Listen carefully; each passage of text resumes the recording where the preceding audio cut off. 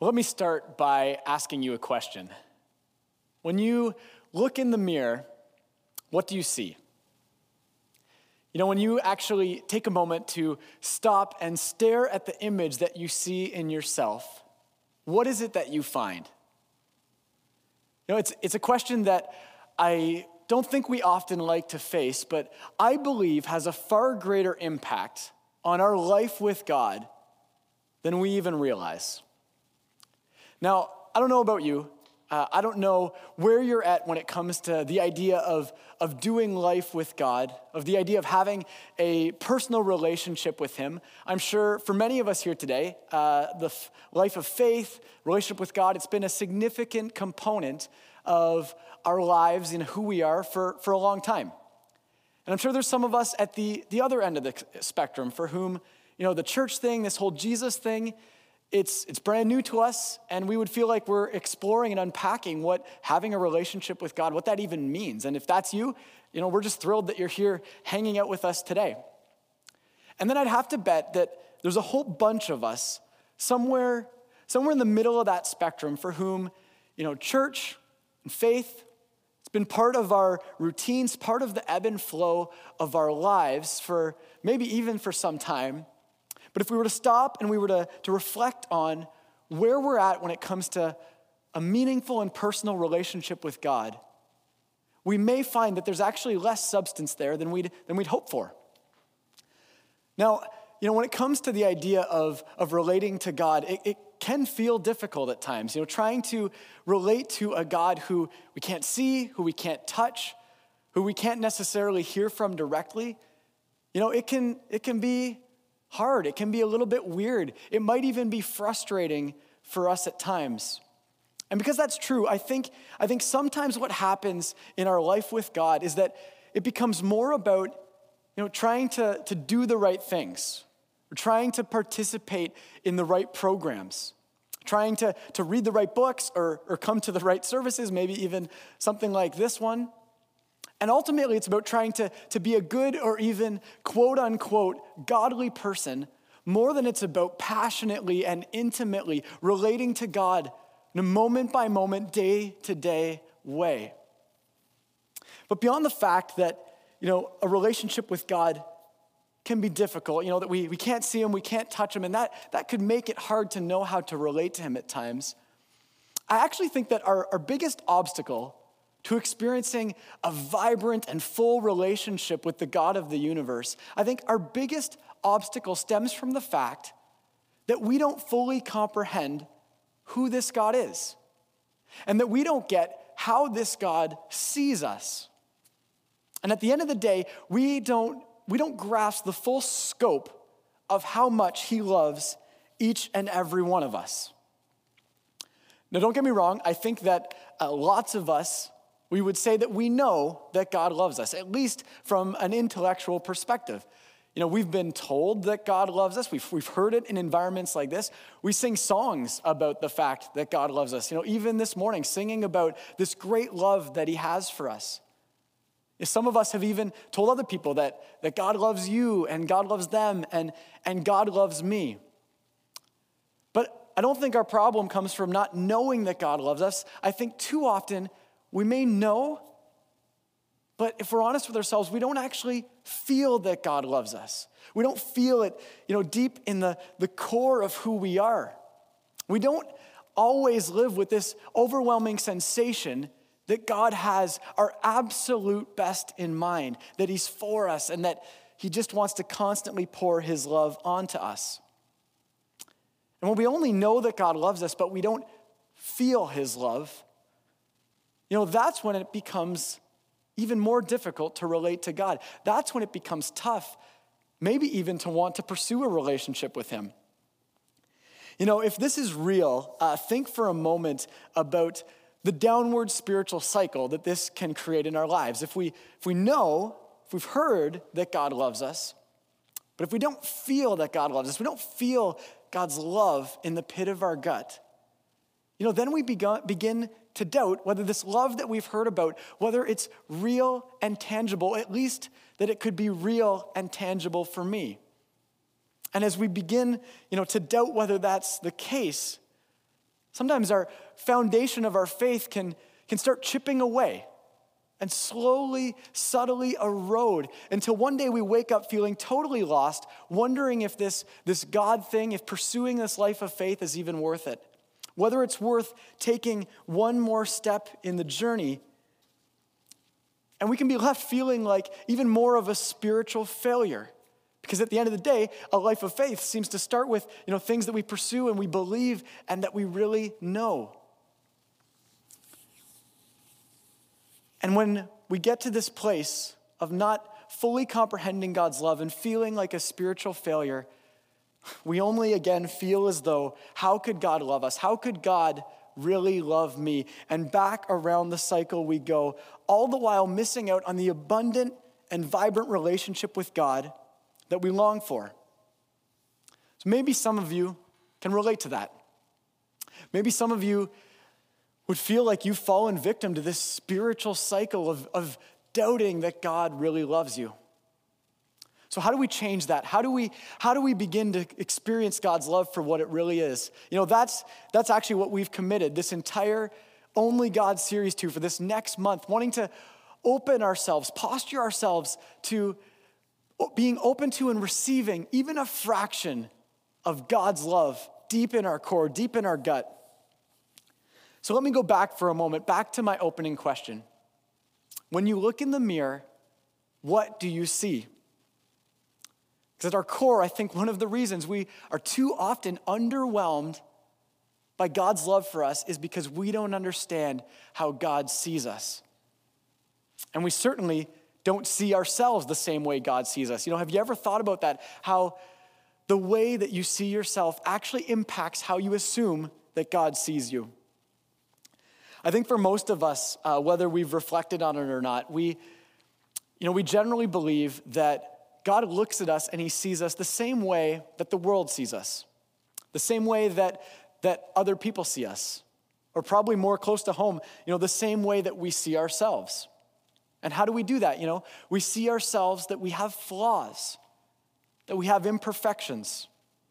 I think many of us see ourselves having some features that we are happy about, that we're glad about in ourselves, but those are so often overshadowed by the stuff, the elements of our character or our appearance or our past that we feel that, people can't look past and make us too difficult to love and respect. Some of us, through the journey of our lives, we've been told that we're not good enough. We've been told that we won't amount to anything, that we don't have what it takes. We've been told that we're not smart enough, we're not strong enough, we're not pretty enough, we're not fast enough, we're just not good enough. We may have heard that we're not dateable, we're too quirky, or we're too boring, or maybe even that we're too nice. That we're too broken, that we're too addicted, that we're too unforgivable. When we've heard these messages, either in word or in deed, from parents, friends, family members, coaches or teachers, spouses, boyfriends or girlfriends, maybe even for some of us from pastors. When we've heard these kinds of messages from people who we know love us, but don't seem to be able to look past the stuff that we can't look past either, that's when we assume that even though God loves us, he must look at us the very same way. But we need to start changing our paradigm of how God sees us. And to do that, I want to start by going back to the beginning of the story of our lives, the poetic biblical account of the origin of our existence in the book of Genesis in chapter 1. And if you have a Bible with you today, you can feel free to crack it open right at the beginning. We're going to start in Genesis chapter 1, verse 26, where it says this. It says, "Then God said, 'Let us make people in our image to be like ourselves. They will be masters over all life, the fish in the sea, the birds in the sky, and all the livestock, wild animals, and small animals.' So God created people in his own image. God patterned them after himself, male and female, he created them. Then God looked over all he had made, and he saw that it was excellent in every way." About 3 months ago, Lindsay and I welcomed our third child into the world with the birth of our son, Beckham. We've got the shameless baby photo there for him, so you can catch a glimpse of the Beckmeister. But it's been a fascinating thing for us as young parents with actually all three of our children, how quickly people want to assess and sort of see in what ways they resemble aspects of one or both of us. And we've especially been reminded over the weeks since Beckham's been born, that one of the first questions that people love to ask is, who does he look like? Proudly, I've been able to see and to say and hear from others that with all three of our kids, at least in the earliest stages of their life, have had a pretty strong resemblance of their father. And that makes me feel like a pretty proud dad for sure. But it's funny, this has been, so true that I can remember only moments after the birth of one of our kids, I was there with the midwife, and she's cleaning him up, and it's still amidst a bit of the blood and the baby guck and the sort of alien-like newborn features that they have, and she looks at him and she says, "He looks like you." And considering the situation at the time as he's still being cleaned up, I wasn't sure whether I should receive that as a compliment or not. But there's definitely a pride, that parents take in seeing their resemblance in their kids. Whether it's a physical resemblance or a character resemblance, seeing our kids take after us or having the sensation that our children are a pattern of us, it's an astounding thing. And for me, I think I most experience this or feel this and reflect on it around bedtime. After a day full of chaos with both playing and fighting, tears, laughter, whining, crying, and timeouts, if I have some quiet moments with one of my kids and can just sit, holding them in a rocking chair, just amazed to look at them and, see them as my child and to see myself in them. To see that they have my eyes or that they have Lindsay's hair, or to think about the fact that only hours earlier they were just emphatic to be playing hockey with me, sharing our interests together. And now they feel no greater comfort, safety, and calm by being held in their daddy's arms. This is the pride that parents feel when they look at their kids. This is the love that, we can't contain when we see our resemblance in them. And this is the affection and admiration that excites us when we discover our likeness in them. And what we need to understand is that this is exactly how God sees us when he looks at us. This is what it means for us to be created in the image of God, to be created in the divine image of our Heavenly Father. He looks at us like a proud parent, and he sees himself in us. We've been created to resemble and reflect the beauty and the glory of the God of the universe. And so it's incredible to know that when he looks at us, he proudly and gladly sees himself in us, in the core of our being and our very existence. In the original language, the word image in that passage of scripture from Genesis, it actually has a deeper meaning than just that of a likeness or a resemblance, although it is those things. But the word image can also be translated as the word icon or a word like idol. The kind of word that we use to describe something significant, something that represents something to be admired or has inherent worth. I was thinking again about my relationship with my kids and ways in which that I think Lindsay and I at some level can actually idolize our kids. And as I was thinking about this, it didn't take long for me to press the home button on my iPhone, and I was struck with the reality that the current wallpaper on my iPhone is a collage of all three of my kids. And immediately I was given the vivid picture of how we idolize our kids. We do this with the different things that are the objects of our affections. For some of us, it's with our kids. For some of us, it might be our nieces or nephews or our pets. Maybe for some, it's a car or something else that, we adore.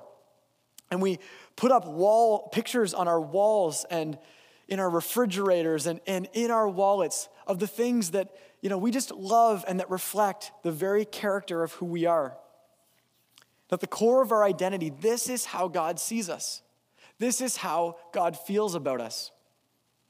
Have you ever thought about the idea that, if God had his own cosmic iPhone or smartphone, the wallpaper that he would have set as the backdrop is a picture of you. Each one of you. That's what it means for us to be made in God's image. Now, what's even more amazing than the truth that God, looks at us like a proud parent and he sees his resemblance, but it's that God is not just our proud parent. He's actually the one who has carefully, delicately, and miraculously put together each and every one of us. In Psalm 139, the psalmist seems to have a heightened awareness of how majestically we've been created. And he wrote this about his own very being. In Psalm 139, verse 13, it says, "You made all the delicate inner parts of my body and knit me together in my mother's womb. Thank you for making me so wonderfully complex. Your workmanship is marvelous, and how well I know it.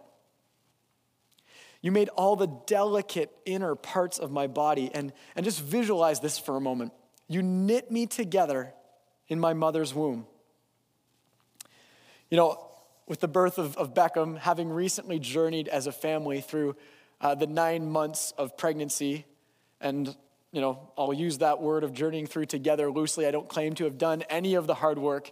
But having gone through this process again, it's amazing, with the stuff you read, the stuff that you learn at the appointments and that you're exposed to just see that miracles are happening in the womb all the time. The place where all of our lives started. There are miracles taking place moment by moment. Just consider for a second how the human eye, just one aspect of our being, how the human eye develops sight. It's an incredible thing. It happens around the 5-month mark in the journey of pregnancy. And we've got a picture here of generally what we look like around the 5-month point. I hope you can remember those good old days, back when life was calm and peaceful and restful. But here we are around 5 months where at this point, our eyeball, along with every other organ in our tiny little body, has been developing. But the eye hasn't yet been able to achieve sight until we've discovered that there's a moment around this point in the process where over 1 million optic nerve endings come from our brain, and they come together with over 1 million optic nerve endings from our eye. And they find their way together, 1 million of these things coming together to make their perfect match. And as they do, in that moment, for the very first time, this eyeball, it achieves sight. It can actually see. It's an incredible thing. I know for me, I sometimes have difficulty just taking the 30-pin power connector, the adapter from my iPad, and smoothly getting it plugged into my iPad. I'm sometimes a bit fumbly with that.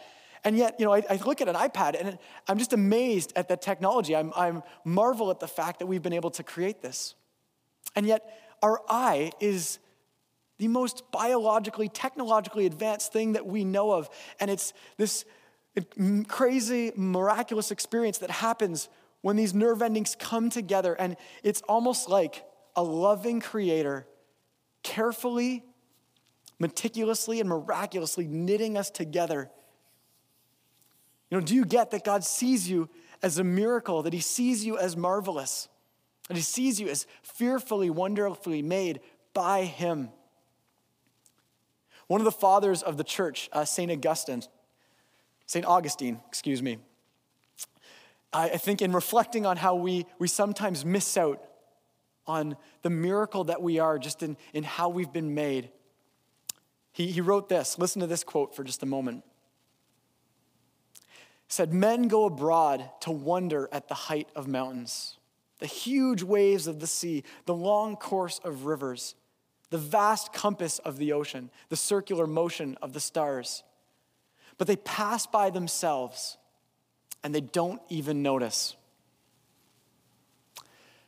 Have you ever considered the tragedy that it is to miss out on the miracle that you and I are? Let's not miss out on the reality that just in how we are made, we are truly miraculous. And certainly in our broken world, we come with flaws.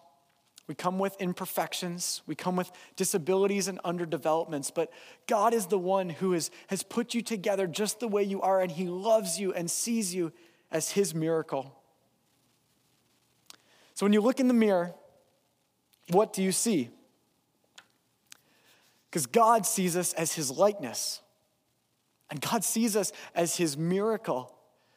And when God looks at the scope of our lives, he sees us as his masterpiece. In the book of Ephesians, Ephesians chapter 2, the Apostle Paul, he wrote this to the church, to a community gathered just like this one. Ephesians 2 verse 10, it says, "For we are God's masterpiece. He has created us anew in Christ Jesus so that we can do the good things he planned for us long ago." I bet that for many of us here, when we think about the journey of our lives, our past, our present, our anticipated future, the word masterpiece doesn't necessarily come to mind. But we need to get that this is exactly how God sees us. This is exactly how he looks at what he is doing in and through our lives, especially when we are seeking to put our faith in Jesus. It would kind of be like Michelangelo, the first time he would have descended from his scaffold to just admire the brilliance of his work on the ceiling of the Sistine Chapel. Or maybe like Charles Dickens, sensing that he's coming to the end of an extraordinary literary achievement as he pens the final words of A Tale of Two Cities. Like the master artist or the expert craftsman who has finished their latest work. God looks at us with love, and he sees us as his work of art, as his masterpiece. Personally, I haven't normally considered myself much of an artist, but I've had a couple of my own crafty moments from time to time, usually in areas that I'm passionate about, which is probably true for most of us. And when I was a teenager, I was absolutely obsessed with the sport of wakeboarding. I don't know how familiar you are with wakeboarding, but I had the magazine subscriptions. I watched the videos to get inspired by the latest moves. I even went on a road trip with a friend deliberately so that we could ride our boards at this special wakeboard park in Florida, and so that we could go to a wakeboard competition to drool over and admire our favorite athletes in the sport. So when I was about 16 or 17, I got really excited about taking my wakeboarding skills to the next level. And so I decided to build what is referred to in the world of wakeboarding as a slider. We've got a picture of it there to give you an idea of what I'm talking about. And no, that is not me, for those who are wondering. My wakeboarding skills never got to the point of being professionally photographed. But I set out to build my own version of this ramp, / rail slide, so that hopefully I could learn to do moves just like this one. So after countless hours of research, looking at the magazines, watching the videos, and going online, I brought one of my buddies on board to give me a hand to make our very own slider. We started by drawing up a few primitive but hopefully promising sketches, and then we went off to spend hundreds of dollars on the lumber and the hardware and the PVC piping so that we could begin carefully constructing what was going to be our extreme sports version of a work of art. After the better part of a weekend spent in my parents' garage, we did in fact manage to craft our very own, albeit somewhat unsophisticated, wakeboard slider. I could remember barely being able to sleep the night before we were actually going to get it onto the water and it could be given its first test run. It was quite a process for us to lug the about 10-foot long by 12-foot high structure upside down in my parents' boat from their house in Vineland to the Jordan Harbor. But after a few hours and a lot of patience from my dad, we actually managed to get this thing into the water and position it, just as I had pictured in my head when we first started drawing up the sketches. And I can remember what the day looked like. It was a beautiful day. The sun was shining, gleaming off the water, gleaming off the PVC piping. As I jumped in the water, we got the boat going, and I got up, carving through the wake. I remember feeling just this amazing moment of the masterpiece kind of experience that I had pictured, and probably one of my artistry at its best, where my passion for wakeboarding and my craftiness were about to collide. Now, to briefly and ironically tell you how the story ended when I actually gave it a try, on my first attempt, I nearly cracked my head wide open, and so my parents insisted that I was not allowed to try it again until I got a helmet. So getting a helmet, we came back about a week or so later, ready to give it another try. And I don't know if it was the wind or the waves or the instability of the structure, but the whole thing at least appeared to have been submerged. We couldn't even find it, and my priceless work of art was lost in the Jordan Harbor forever. But as sad as the loss of my teenage work of art is, the point of the story is that the same way that I was obsessed with and passionate about wakeboarding, the same way that I daydreamed about getting on the water, soaking in the sun, and riding all day long, and the same way that I carefully crafted my slider and could hardly sleep in anticipation of seeing its purpose fulfilled, this is the same way that God looks at you. The way that he looks at your life as his obsession, as his passion, as his work of art that he wants to be fully engaged with, to keep shaping you into the person that he's made you to be. You see, God looks at us as both a finished masterpiece and a work in progress. He steps back and he looks at how he's made us, and he smiles and just admires the work of art that we are. But he also leans in closely, like a potter at a sculpting wheel, to keep molding and shaping us into the people that he's making us to be for the good things that he's planned for us long ago. I don't know if you can relate to my wakeboard story, but we all have these passions and these artistic expressions. For some of us, it might be in the way that we feel, after we've just cut our lawn or spent a day working in the garden. And we wipe the sweat from our brow and we step back and we just admire the perfectly trimmed blades of grass. And then maybe we play a game of soccer in our backyard, or we have a barbecue and just enjoy the fruits of our labor. For some of us, it might be, in a craft like quilting, where we pull together all kinds of different fabric. And it's quite a journey and quite a process to bring together the patchwork. And when it's done, we step back and just see how it has come into form, and we're just amazed by it. But then we're even more excited that it's ready to fulfill its purpose, to provide comfort and warmth. For some of you, it may be the feeling you get when you get the motorcycle on the road for the first ride on a warm day in spring, which hopefully will be coming our way soon. Or when you get the engine revving in your hot rod after months of building it and restoring it. For some of us, it might be in our artistic pursuits and artistic expressions that demand our personality, our vulnerability, our passion, freedom, and focus as we write and we paint, we dance and we create. The way that we feel about these things, this is how God feels about us. We are his masterpiece. You are a first edition, one-of-a-kind work of art that is priceless in his eyes.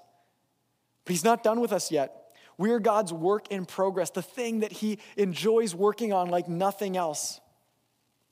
A poem that is still being written, a sculpture still being molded, and a model car still being restored. The truth is, God is crazy about you. He can't stop thinking about you, can't stop obsessing over you. He is infinitely interested in you. That's who you are in God's eyes, and that is how much he loves you. So when you look in the mirror, what do you see? As I close, there's one more story that I want to share. It's a story that Jesus told, one of his parables, to describe what the kingdom of heaven is like. If you've been around Southridge for any length of time, you've probably heard us talk about God's kingdom, and we've just come out of our series studying the Lord's Prayer, where we've been learning to pray and to live in a way that invites God's kingdom to come and his will to be done in our lives. But when Jesus talked about the kingdom of heaven, he would often use these parables, these stories, these illustrations to help us capture the wonder and mystery of what God's kingdom and therefore God's heart is really like. In Matthew chapter 13, Jesus rhymes off a whole bunch of these illustrations describing the kingdom. And one of them is tucked in there in just a single verse. And it goes like this in Matthew 13:44. It says, "The kingdom of heaven is like treasure hidden in a field. When a man found it, he hid it again. And then in his joy, he went and sold all he had and bought that field." So picture this. There's a guy, walking through some random open field, and he all of a sudden stumbles upon a buried treasure. And as he begins uncovering it, he sees that it has massive value. And it's something that he feels that he has to have, and he wants to buy this field. And we don't even know if it's for sale, but if it is, it costs way more than what he can comfortably afford. But he goes out and he sells everything that he has so that he can get enough money to go and buy this field and thereby obtain the treasure that he has found.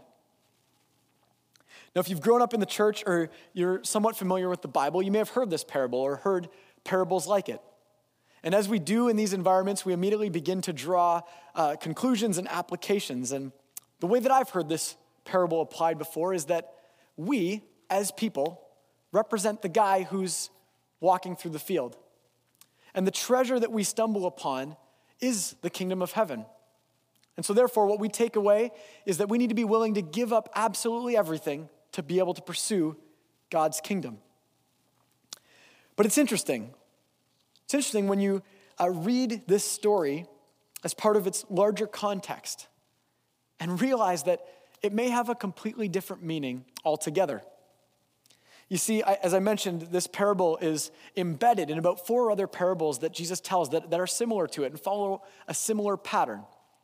Parables that some of you may have heard of, such as the parable of the sower and the soils, or the parable of the farmer and the crops, or the parable of the mustard seed that gets planted, nurtured, and flourishes. And in all of these other parables, we normally understand the man, which they all start with a man going out to do something, and we understand the man to be God. And we understand us to be represented by the passive or dormant object that God plants or nurtures or harvests. But in the parable of the hidden treasure, we often turn our interpretation on its head, assuming that we are the man who found the treasure. But could it be that the kingdom of heaven is actually like a loving God who discovered a hidden treasure in you and I that he absolutely had to have? And even though it cost him everything by sending his one and only son, Jesus, to pay a price by dying on the cross for us, that was a price that he joyfully and willingly paid so that he could own, cherish, and lavish his love on the treasure that you are to him. I believe that God is digging for your heart like a frantic gold rusher, seeking to find their own buried treasure. God loves you, but he doesn't just love you.